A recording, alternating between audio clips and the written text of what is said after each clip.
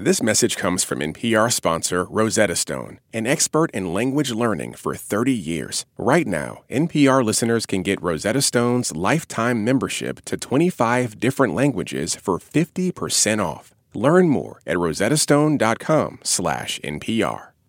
As the landscape of war changes, so do the skills needed to fight it. In the early days of the war in Ukraine, soldiers used smaller missiles and hit-and-run tactics to defend Kyiv. In the south, the terrain called for trench warfare using drones and artillery. NPR's Frank Langford caught up with two Ukrainian soldiers who have fought in both environments.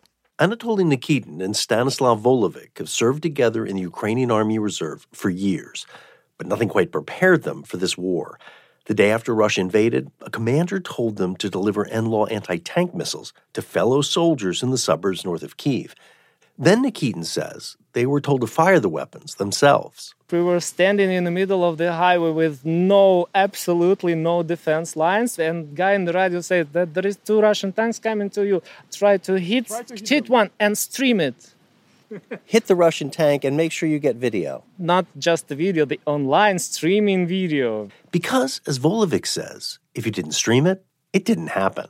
Did you guys know how to fire NLAWs? No, we're have to YouTube it. I'm no kidding. As the tanks approached, the soldiers hid among some trees and looked up a YouTube video on how to fire an NLAW. We get into positions, we prepare our NLAWs, we see the tank, but then the commander said it's ours. So yeah, we did not fire. It was a really close call. The men described their on-the-job training as a mix of terror, adventure, and black comedy. Nikitin, who's 40 and heads a construction company, goes by the battle nickname Concrete. He says the first days of the war were filled with confusion.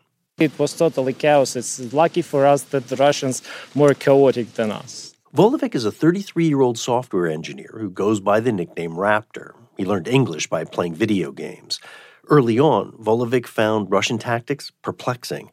For instance, the Russians deployed riot police. Remember, this is a war, who headed towards Kyiv only to be wiped out. We see how they advance, we see how they fight, and we're like, okay, is this their best or they're just mocking us? But then we realize that they're just dumb. There's a lot of them, but they're dumb. The Russians began to retreat from the Kyiv suburbs in late March. So the two men followed orders and headed south to fight a very different kind of war. They left behind the protection of suburban buildings and forests outside of the capital for sweeping farm fields with little cover. Volovic says they started at the bottom, working the trenches. It sucks. You dig. That's the only thing you can do. Because here it is the war of artillery, and unless you dig, you're pretty much dead. Trench warfare is not fulfilling. Infantry rarely see the enemy or have a chance to shoot at them. And Volovic says bombardment can take a psychological toll. You're constantly shelled, and you just don't know if you're gonna survive. It actually is quite heavy on your mind. So you just trust that this isn't your day, just not yet. After 2 weeks, the men were offered new jobs, doing reconnaissance. It's dangerous work, but they leapt at it. Anything to get out of the trenches. They now operate drones and serve as the eyes of the artillery, helping to guide fire on everything from Russian tanks to ammunition depots in the Kherson region. Their recon team, known as the Fireflies, has its own Instagram and YouTube channel. Their action videos show the soldiers launching a drone from a parched field, setting up in an abandoned farmhouse, and then helping guide artillery strikes. Eventually, the work of Volovic, Nikitin, and countless other drone operators and artillerists paid off, forcing the Russians to retreat from Kherson last week. When I spoke with Volovic over the weekend, he was ecstatic and gratified that the Ukrainian strategy worked. We pretty much denied those troops their supply chains. We blew up the bridges, we got their supply routes under fire control with HIMARS and artillery. HIMARS are extremely effective American-made rockets. Once the Russians were cut off from food and ammunition, Volovic says they had to withdraw. Otherwise, it was just going to be a matter of time before we pretty much killed them all.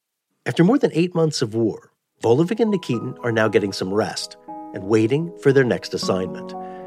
Frank Langford, NPR News, Mykolaiv.